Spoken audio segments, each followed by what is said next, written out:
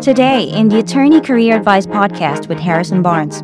What happens in large firms is they can hire a lot of people. The most important aspect of is having access to work. The most important thing you can do is have access to work and the people that are critiquing your work. And it should be something that you're excited about. And if it's not, that's a bad sign.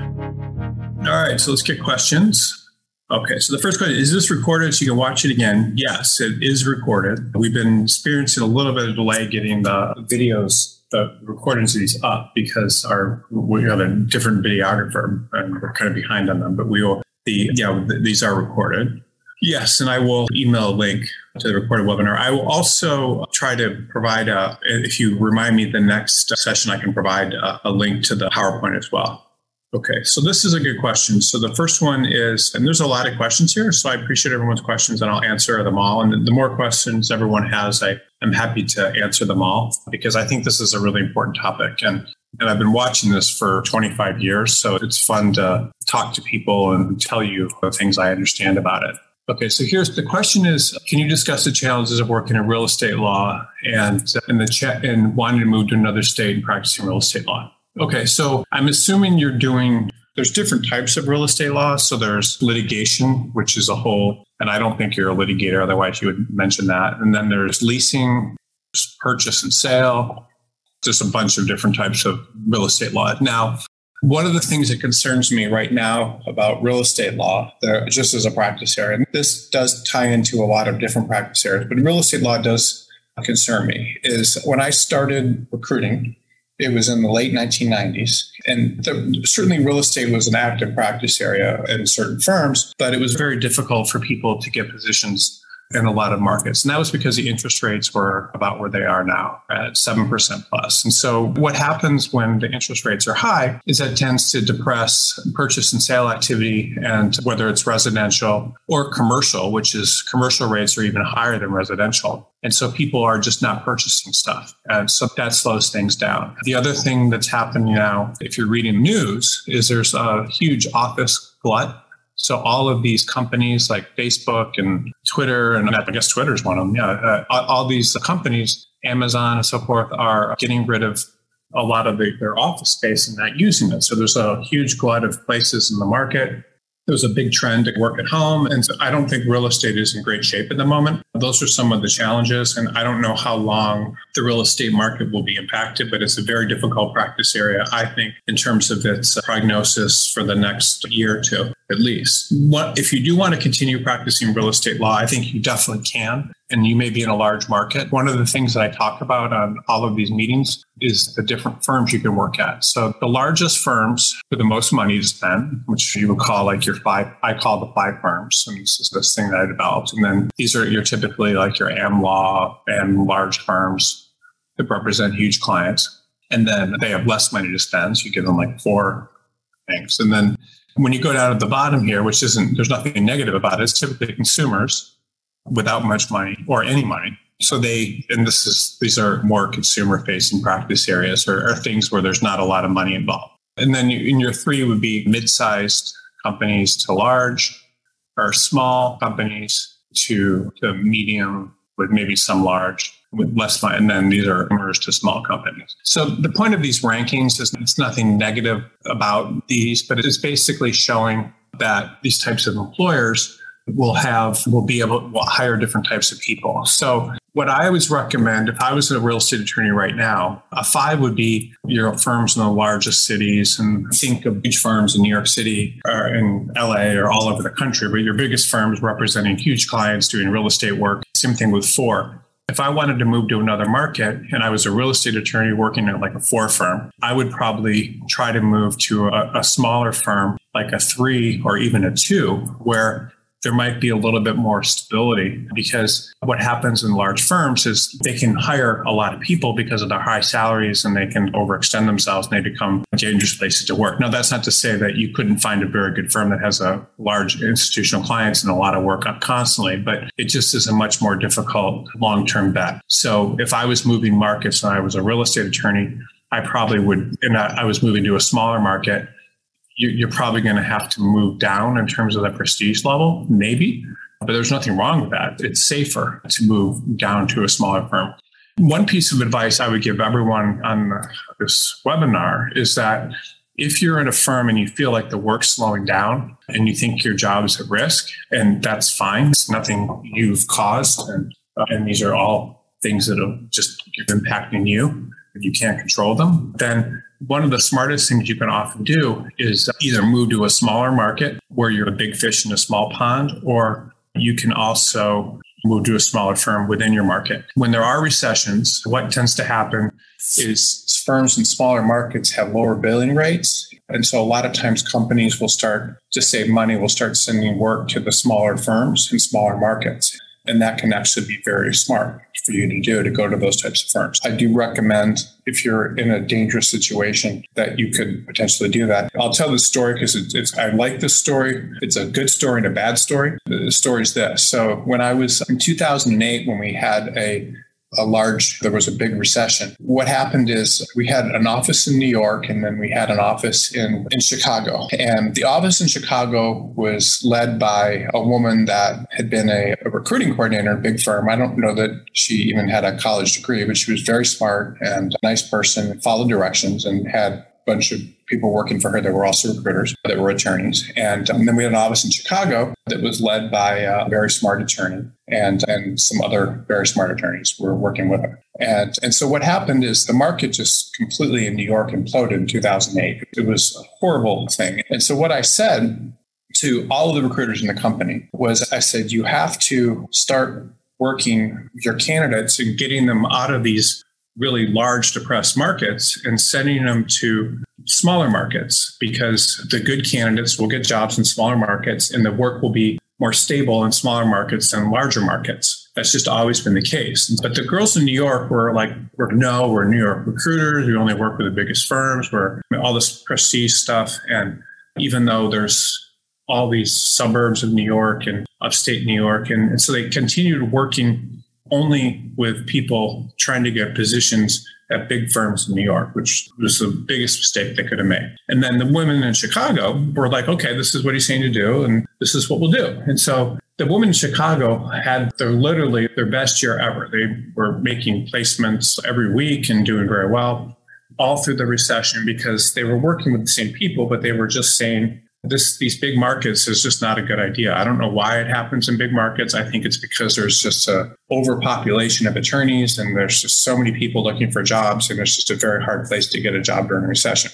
And then the women in New York were continually trying to place people in New York, and it was just crazy. And so they went like an entire year with very little income and not doing well, where the women in Chicago did exceptionally well. And the same thing with our recruiters in other parts of the country. And just for whatever reason, we had people in Texas then, and Texas wasn't really that affected through that whole recession. Either was Colorado and mountain states. But the point is that you have to look at, if you're in a position and you're trying to move, you have to be very aware that if you're competing in very markets where there's a lot of layoffs and stuff, it's going to be very difficult for you many times to get a position. And I hate to be so direct about that, but this is something that I've learned over and over again. And I almost feel like it'd be malpractice if I didn't share that with you. Okay, let me see here. Let's see. Given the competitive nature of large firms, is it possible to find partners who are good trainers and teachers and are willing to share their knowledge? Yes, of course it is. All law firms, people there, young lawyers can always find people that are good trainers and willing to share their knowledge. In most cases, the best way for them to share knowledge with you is to do the best work you possibly can for them. And when you do that, they'll respect you and look out for you, I think, and will be willing to share their knowledge. Many times, this is a funny thing to say, but in every firm, there are partners that feel like they're not respected by other partners or associates. And it's just the way it is. And then there's partners that have big, huge egos and who knows, but there's just different types of people. A lot of times the people that are going to give you the most knowledge are the people that may not seem as respected by other people, but they will tell you a lot of things and give you a perspective. It may not always be the best perspective, but they will give you perspective, and they will point things out to you about you that are holding you back. Many times what they're doing is they're I don't know what it's called. It's projecting aspects of themselves, but they'll tell you things that will help you many times that the more powerful partners a lot of times won't. I find, which I've noticed a lot. But one thing is whatever your practice area, if you look like you're very interested and very committed to what you do, then people will get behind you and they will help you and they will share knowledge with you. I had an experience once when I was at Quinn Emanuel where I was just really interested in litigation. And I was talking to a partner one day after work, late, maybe 8 or 9, about taking depositions. And even though I didn't have a deposition schedule, he was sharing with me how to take a deposition. And then what was interesting is when I came into work the next day, he'd left me, 2 or 3 voicemails because they kept cutting off after 5 or 10 minutes about his advice about how to give a deposition. And even though he'd already talked to me about it for a long time, and I thought that was really nice that he did that. So people will give you, and I respect him and respect him to this day. I still talk to him because of that interest. So if you look like you're very interested in something and you're trying very hard and you look like you're going to stick around, then people will often can give you advice. Okay, so let's see. When you move to another practice area, you automatically take a pay cut as a first-year associate. So first-year associates moving practice areas don't always take pay cuts. So what'll happen, I think, right now, I haven't been reading about a ton of layoffs, but they will come. When they start coming, what firms will often do is they will lay people off in one practice area, but then be at the same time hiring people in another. So if you're a first-year associate and you were hired to do corporate and your firm runs out of corporate work, some people will be able to transition to litigation as first-year associates because you can certainly still do the work. Others won't, but that's one thing. But if you do move firms and you have to move to a smaller firm, then many times you will have to take a pay cut. One of the things this is just for young attorneys, one of the things that I think it's very important to understand is the most important aspect of your first 3 to 5 years of practice is having access to. It's actually your whole career, but the most important aspect is having access to work. Because when you get out of law school, you're not trained as an attorney. Like there's nothing you know about the practice of law. Like you're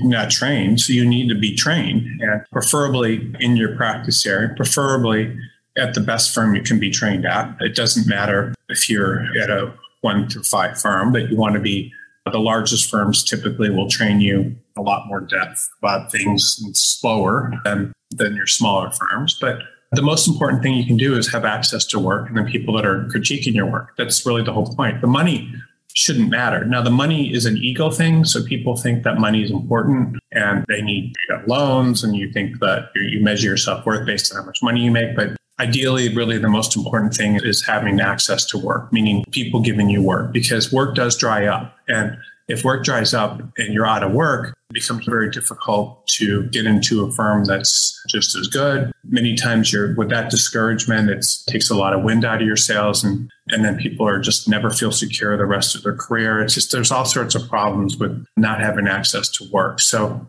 this is really the number one thing to remember. If there's anything you ever remember from this webinar or from anything that I've ever taught, it's really this: have to have access to work. It's the same thing for partners too, because if partners don't have work, then their career ends. So everybody needs to have access to work. And how do you get access to work? You either create your own work, or you make friends and you ingratiate yourself with people that want to give you work. You make people feel good about giving you work, not bad. And you're a team player. So this is hugely important.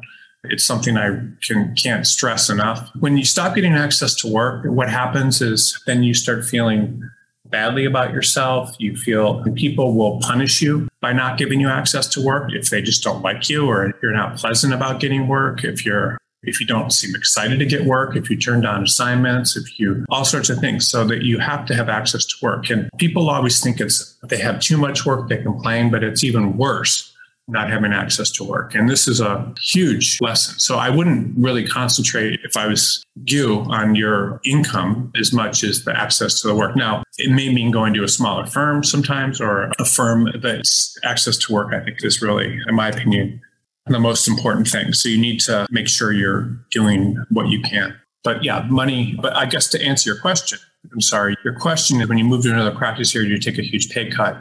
And not always. But if you move to another practice area, what'll often happen is you'll have to take a pay cut because most firms are not going to, a firm that's as good as where you're at right now is often not going to hire you if you're trying to do something else I want to answer this question a little bit differently. Why would you take a pay cut if you switch practice areas? It's a very good question.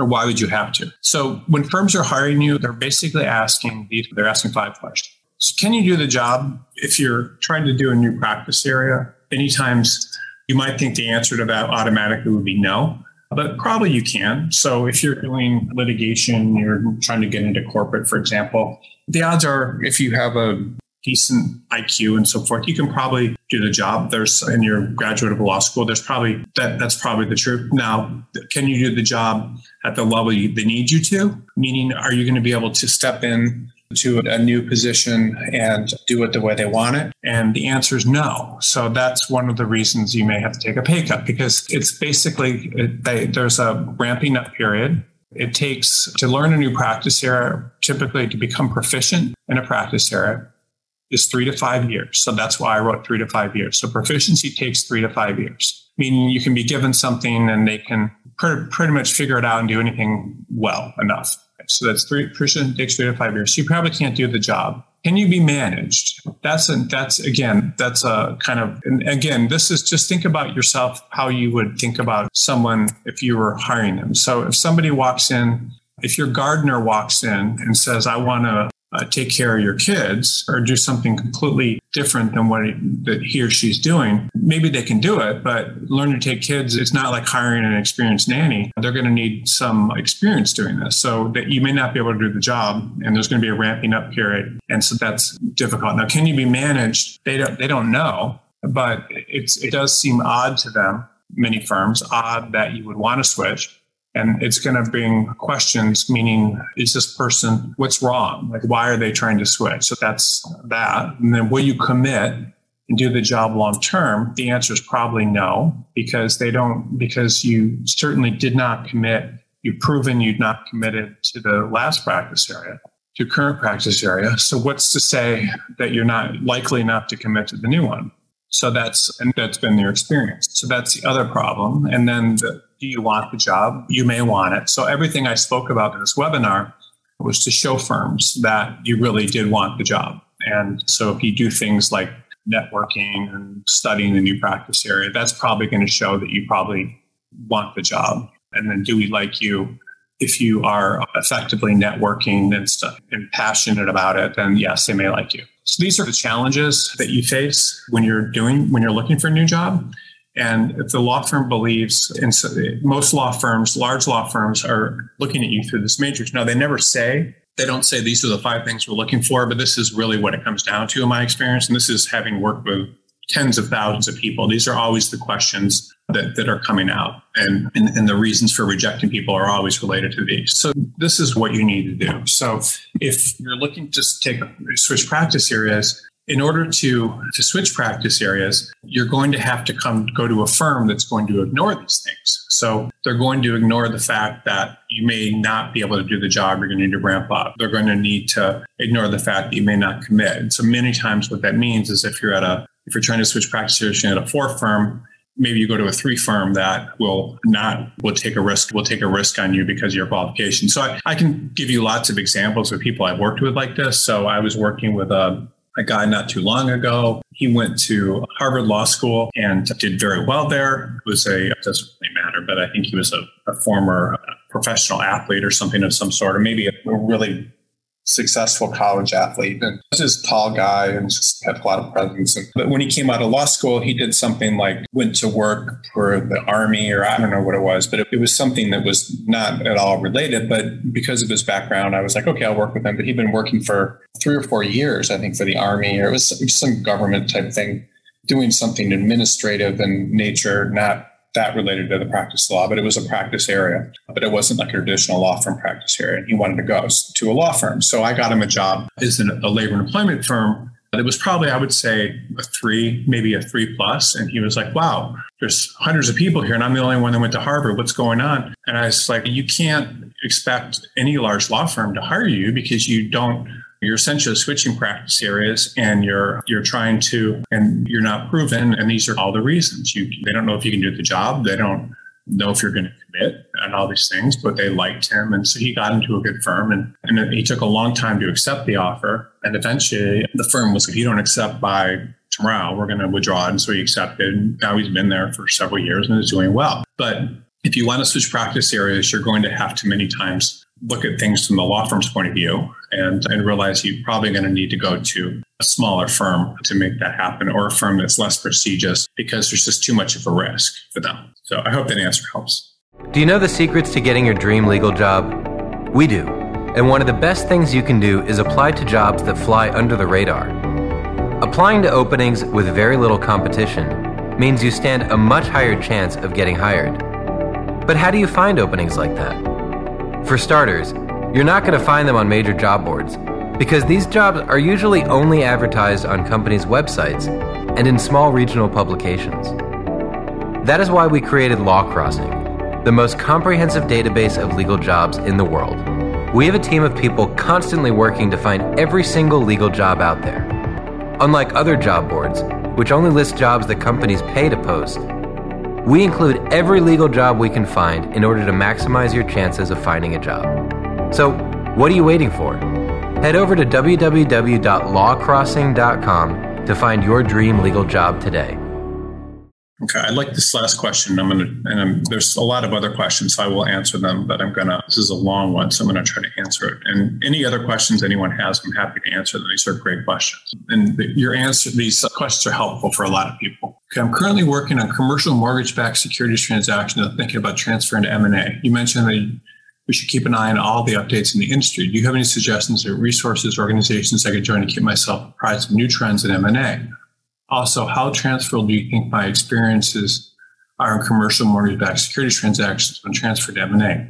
We focus mostly on mortgage-backed securitization. I feel it really has nothing to do with M&A, but it's more related to real estate. Okay, so if I was in doing commercial mortgage-backed securities transactions and thinking about transferring, I don't know why you would want to transfer, but maybe it's because you're worried that it's going to slow down, or maybe you just don't like it very much. There's a lot of, and I don't know how long you've been doing it as well, so those kind of all would be relevant to your question. But I do think that to learn about M&A, there's lots of organizations that do it. Pretty much whatever your practice area is, there's going to be all sorts of organizations that have something to do with it. So you can look up whatever your practice area is and do searches for organizations in that practice area and find it. It is a huge practice area. There's a lot of stuff about that. Now, you raise a good question, transferring to M&A from that practice area. That is what you're talking about doing is you're talking about transferring from essentially one corporate real estate type, one transactional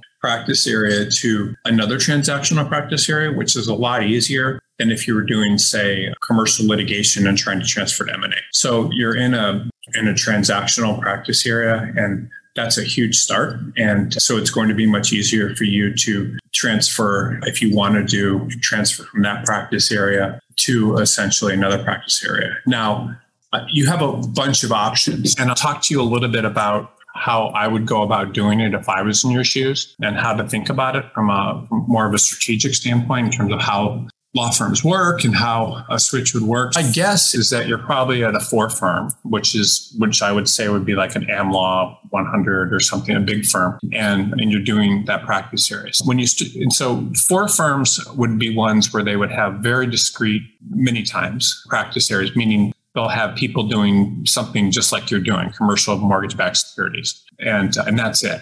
So that would be a big firm. And the largest firms do things like that. And they do practice areas that are very specified, because the idea is that attorneys that are specialized can charge more money and clients get better value and better service. And so that's how the law firms think about it. And so they typically, those are going to be in big cities and that sort of thing. So probably at a 4 firm doing now.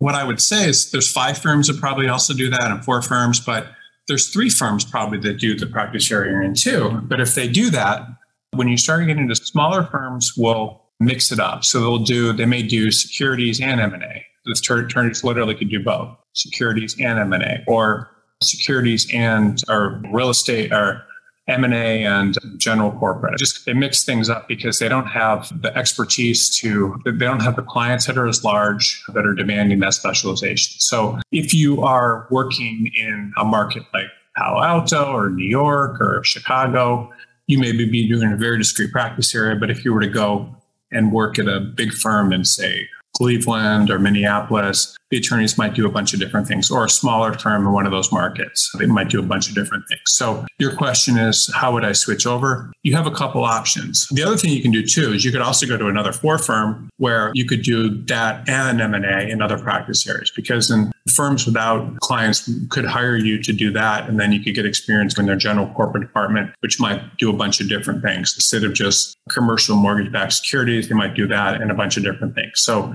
if I was you searching, what I would do is I probably would look for firms where you could sell yourself based on having that experience, but also work in other practice areas as well. So that would mean you could go to a firm potentially in your own market that does different things, or in a smaller market. In a smaller market, a firm is likely to do different things. Smaller market, or you could go to a 3 firm or a smaller firms. That's how I would do it. One of the things that's nice about your practice area is there's not a ton of firms that do it, meaning I'm sure you know who all your competitors are. And if you get experience in something like that, you're going to be very marketable probably throughout your whole career, because the more specialized you get, better off it would be. But M&A is also a very good practice area, obviously, and you could certainly switch to that. But anytime you're trying to switch within corporate, it can be difficult to do sometimes if you're trying to go to a firm that's of the same quality. And that's kind of up to you. Most firms that are looking for M&A people are going to want to hire someone that his primary experience is in M&A, and then they're not going to have to train. Just as they probably would, it would be very difficult for your firm. Your firm would probably be quite unwilling to hire someone to do commercial mortgage-backed securities was coming from M&A. I hope that answers your question. It doesn't. You're right. It doesn't have really anything to do with M&A. It's a completely different practice area. But that's how I would go about it. Is I would try to find a firm where there's more corporate generalist as opposed to corporate specialist. And then that experience could go in there. And its securitization could be more related to real estate, but there's also other types of securitization. People securitize auto leases and all sorts of things. That's how I would think about it if I was trying to do it. But I would say that what you're trying to do is more likely to work at a firm that's probably not as good as the one you're at if you're trying to switch practice areas. Okay, I hope that helps. This is a fun question. What are some of the less stressful areas of law to practice for a lawyer? What I think is the least stressful attorneys are often practicing in things like trust and estates. I think that's a practice area that doesn't have a lot of stress involved in it for a lot of people, and they like it because there's not always a lot of time pressure to get things done. And the work is often not confrontational because there's just not a lot of pressure. So I think people like that. But typically, the practice areas that aren't going to be stressful for you are ones where you have a natural skill and natural ability and where they're interesting to you. And one thing I always try to say to people is that I believe that it's very smart to try to go into practice areas and work where you get excited about doing them, where you want to get up in the morning and do them, where the work is interesting and where you enjoy reading about them and doing them. And the more practice areas like that for you, the better off you're going to be. What are the signs that an attorney should consider changing specialties? So I think thinking about changing specialties, I think that really the idea is that the work itself is not fun. You miss things. You're not just incompetent. You feel incompetent and are incompetent. And around you, seeing everyone is catching on to stuff much faster. You're not interested in it. You feel like avoiding the work. Time doesn't fly fast. Meaning you're hoping for it to turn, for the day to end. You do not look forward. All these sorts of things. Do not look forward to work. And if you feel this way about what you're doing, you feel like the work isn't fun, you're missing things, you believe you're incompetent, you're not catching on to things other people are doing, catching on to stuff much faster. You want to avoid work, meaning you don't feel like working, you're watching the clock, you're padding time, meaning I'm not saying you're overbilling clients, but maybe you're acting like you're in the office more than you really are working. These are all signs you're probably in the wrong practice area, because you really, whatever you're doing in the practice of law, in any job, by the way, it should be fun and you should be excited by it, and time should go quickly and not slowly. You should be in a position where at the end of the day, you can't believe how much time's gone by and you've had a very good time. So those are all things that I really recommend to people in order that you want to be in a position where you feel very engaged by your job. And if you don't feel that way, that's not a good sign. It means that there's something about the practice area that's not appealing to you. So I would think about it just like when you're in, I can remember, there's local community colleges and courses and stuff that send around catalogs and things of their courses. I don't know why they send it to my house, but they do. And so they'll be sitting on the table or something and I'll pick them up and I'll always see classes that appeal to me and ones that don't. If a local community college is having a class about genetics, I'm definitely not going to be interested in that. But if they're having one about something related to anything related to human resources and the kind of things that I do for a living, they look extremely interesting. I'm like, I wonder if I can make time to do this. So this is how it should be with a practice area. Like a practice area should appeal to you in that way. And it should be something that you're excited about. And if it's not, that's a bad sign. And you should find another one. And the practice area itself doesn't necessarily need to be intellectually interesting. It could be types of interactions it sets up. So some people are just very driven to personal injury because of the types of interactions they believe it sets up, or they're driven to employment law or being employment plaintiff's attorney. It's just different things motivate people in different ways, and that can help them. This is a good question. Thanks for asking this. What time is it? Oh, someone else, what time is the webinar over? It'll be over pretty soon. I'm just going through some questions here. Some of them I've already answered, but I'm looking if there's new questions, but it'll be over in a little bit. I try not to show people's names. Attorneys are funny because they want to keep your name. I always try to keep those confidentiality. So I'm a former Division I athlete, but is interested in sports entertainment law and currently working in corporate law and contracts. I heard you speak to entertainment and sports being short-term, lack of work, and not lucrative. What advice would you give to someone trying to switch to that field? Should I stay open to my own agency or go to work with bigger sports or entertainment agencies? Will work drive there as well? Okay, so this is a good question. So everything about the practice of law really deals with, and it's very interesting. So this is what I've discovered after more than 3 decades of being in this field. Everything is about access to money, about access to to money. This is how firms operate. Like how much money can a firm will you have access to if you go to a certain firm? So if you go to a firm, your Wachtels and your Sullivan and Cromwells and things like that, like these clients, the 5 firms, clients do not care. Clients will spend whatever you tell them they need to spend. Do you want to grow your legal career? A lateral move might be the right choice to get you on track for your career goals. Working with a legal placement firm like BCG Attorney Search can open doors for you and help you live the life you dream of. If you're looking for a new legal job, send us your resume so we can help. Visit www.bcgsearch.com and click on Submit Resume to be paired with one of our legal placement professionals who will work tirelessly on your behalf to get you your dream legal job. Submit your resume to www.bcgsearch.com to get started today.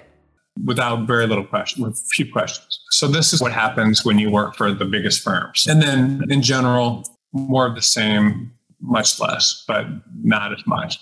And then 3, and as you get down to 1, clients extremely cost sensitive. So what happens in things like entertainment law or sports and entertainment law is that the clients are a lot of times individuals. They can be entrepreneurs that own sports teams and again, sports is a huge business. I'm not poo-pooing it, but a lot of what people are thinking about when they go into these practice areas is they're thinking about representing talent, which means athletes and other people. And athletes, of course, make tens of millions of dollars a year in many cases. But at the same time, the work that they require compared to what a large company requires is much, much different. So 5 firms are trying to get work from Tesla and Amazon and things like that, where 4 firms are doing much more of the same. And then 3 firms are working for smaller companies and so forth. And 2 is mainly individuals and small local businesses you may work for, know about. So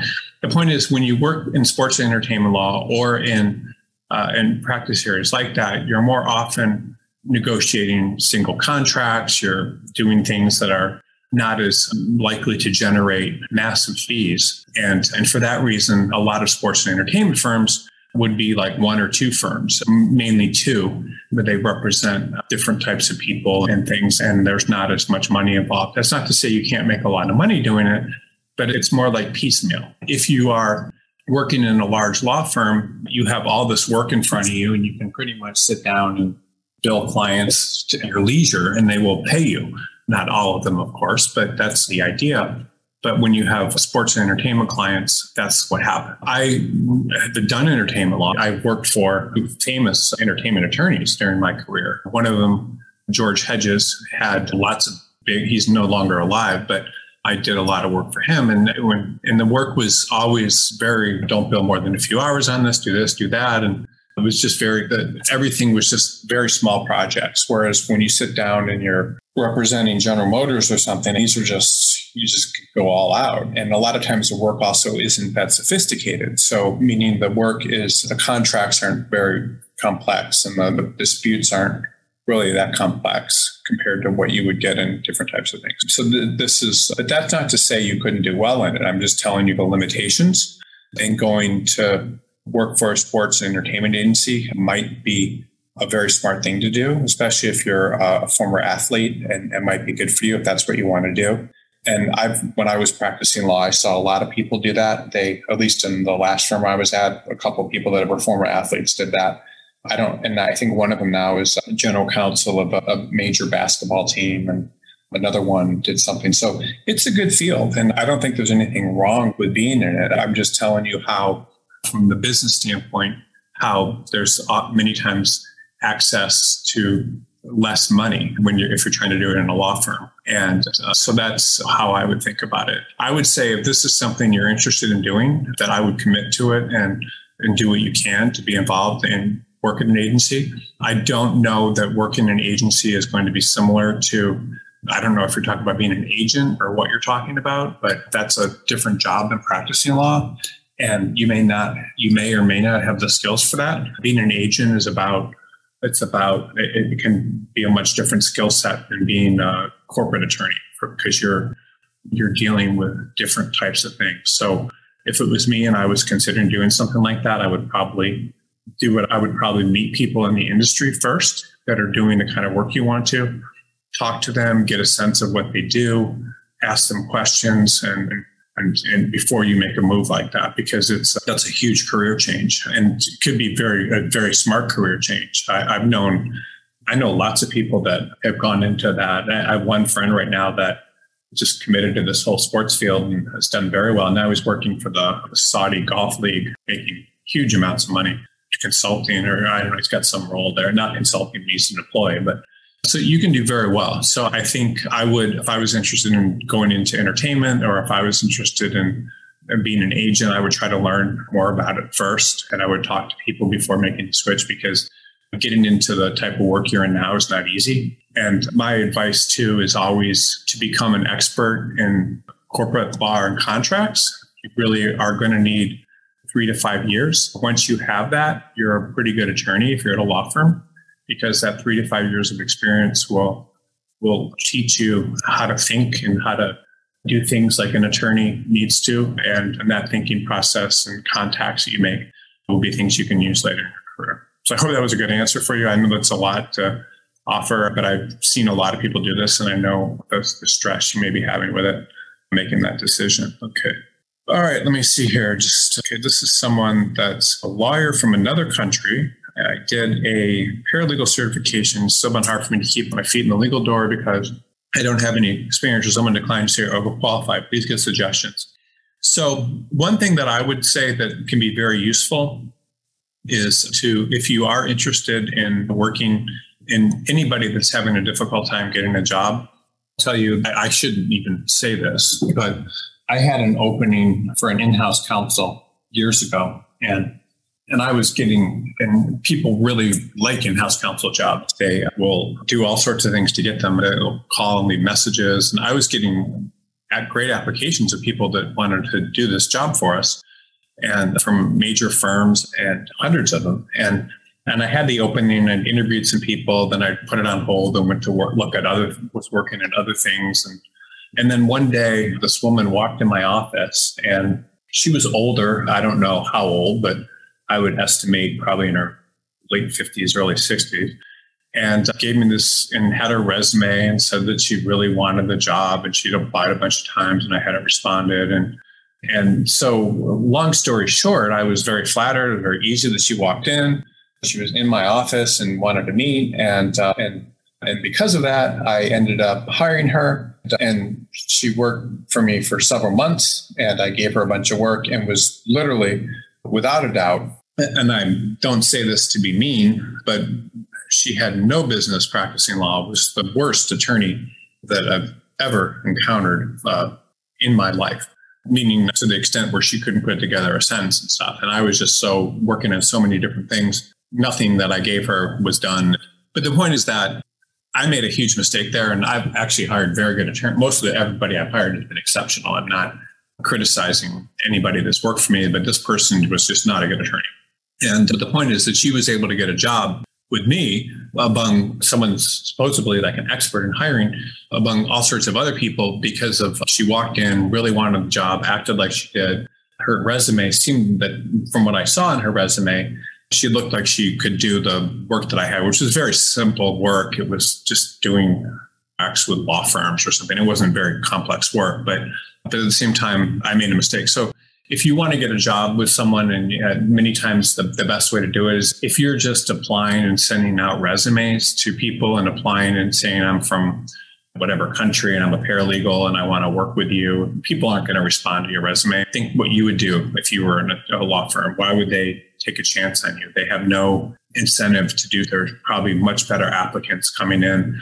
But many times if you show up at an employer with your resume and say, I know you have this opening, I'd love to talk to you about it, I can do the job, I work hard, then you will often be hired. And I've hired a lot of people like that. I hired one person one time from, I think he's from the Ukraine. But he came in and said he really wanted a job and he'd work hard and now he's very successful working for a company that does marketing for law firms. I mean, he makes very good living, $300,000 or $400,000 a year. And he started out working for me at practically minimum wage, not maybe a little more than that. But my point is that people can do very well. And will often, if you take a chance on people, will take a chance on you if you show up at an employer's office and you act like you really want the job and they see you and so forth. I've made that mistake many times and it can work. And then I had this is one final thing that I thought was very interesting. When I was in law school, I remember one day I was at the first, it was like the first day of school or something. And I walked by there was a admissions office, and then I was going to see some other person. There were all these people sitting outside the admissions office, and I knew the admissions guy because he taught professional responsibility. I'm like, what are all these people doing here? And he said, these are all people who are on the wait list, and they come and they sit down and they wait and say, we're going to wait to see if we can get in if people don't show up and stuff. And they do this every year, and this is how many times we fill people off the admission from our wait list. And I was like, wow, that's fascinating. So people would actually show up in the law school, in the admissions office, the day before school started or the day of school started, in case there were openings, and being like, I'm here ready to study and go. I thought it was just fascinating. I guess they're already on the wait list, but sometimes if you want a job, being the one that is the most proactive can work. And I've hired a lot of people to work for me that were from other countries that really wanted to work for me and just showed up in my office. And I've also represented people in the past and got them jobs that did that I normally wouldn't have represented. So being proactive, asking for help, telling people you'll work for them many times for less money or whatever can often work very well. Okay, so let's see. I think that's about it in terms of the questions. Let me see here. It says, will changing a practice area in a short period of time impact your future job applications? No. Once you switch practice areas, that's fine. One thing I do recommend many times, this is just a final piece of advice, and then I'll end this webinar. But one thing that you can do a lot of times, if you're in one practice area and you want to switch practice areas, so say you're doing, I don't know, many times you can just put down the name of the firm and say you're an associate, and then just be very general about what you're doing. So if you want to be a corporate attorney and you did a little bit of corporate work at your firm and mainly you did litigation related work, what you can do a lot of times is you just describe the corporate work you did at the beginning. So you would talk about, you'd say when the firm name dates, and then you would say associate, and then you might say whatever your title was, then you would say drafted contracts and reviewed and corporate bylaws, whatever other things you might have done that are related. And then you would say also worked on litigation matters related to litigation. So I don't know, drafted discovery, and this is not, and that sort of thing. So that can be helpful to do things that way. So then you don't just say corporate, you don't say litigation, so you say associate, and then you may talk a little bit about whatever you did. And then if you're applying for a corporate job, that can be, then people see this and are like, oh, what have you done? And then that's one of the things I recommend if you're trying to switch practice areas. If you have a little bit of experience in the one you're trying to switch over to, you can always describe that many times at the beginning of your experience. And then if your last 2 or 3 jobs before that, or your last jobs, you maybe did litigation, you would just say associate, and you would say firm name and then associate. And then I'm not telling you to be dishonest, but I'm telling you, and then you just say associate and maybe not say anything. And then, because what happens is you're going to automatically disqualify yourself from jobs if you do it that way. And then when you go into interviews, they'll certainly ask you, but you have to be honest, and you should never ever lie in an interview or on your resume, but you just don't draw a lot of attention to things that are not related to your practice area. Because if people see litigation in every job, then they're just going to be like, oh, this is ridiculous to hire this person for a corporate job. If they see you've done some corporate related work in this job, and then you're honest about the fact you've also worked on litigation, you don't always need to talk about all the other experience that you have as well. So that's kind of how I would do it. I think that's about it. So I certainly appreciate everyone's questions today. And it was great talking to everyone. Next week is Wednesday. So I think I'm not sure if that's for Thanksgiving, but we'll be doing a webinar then. And I hope everyone has a great day. Thank you. That's all the time we have for this edition of the show. If you are an attorney looking for a change, head on to bcgsearch.com.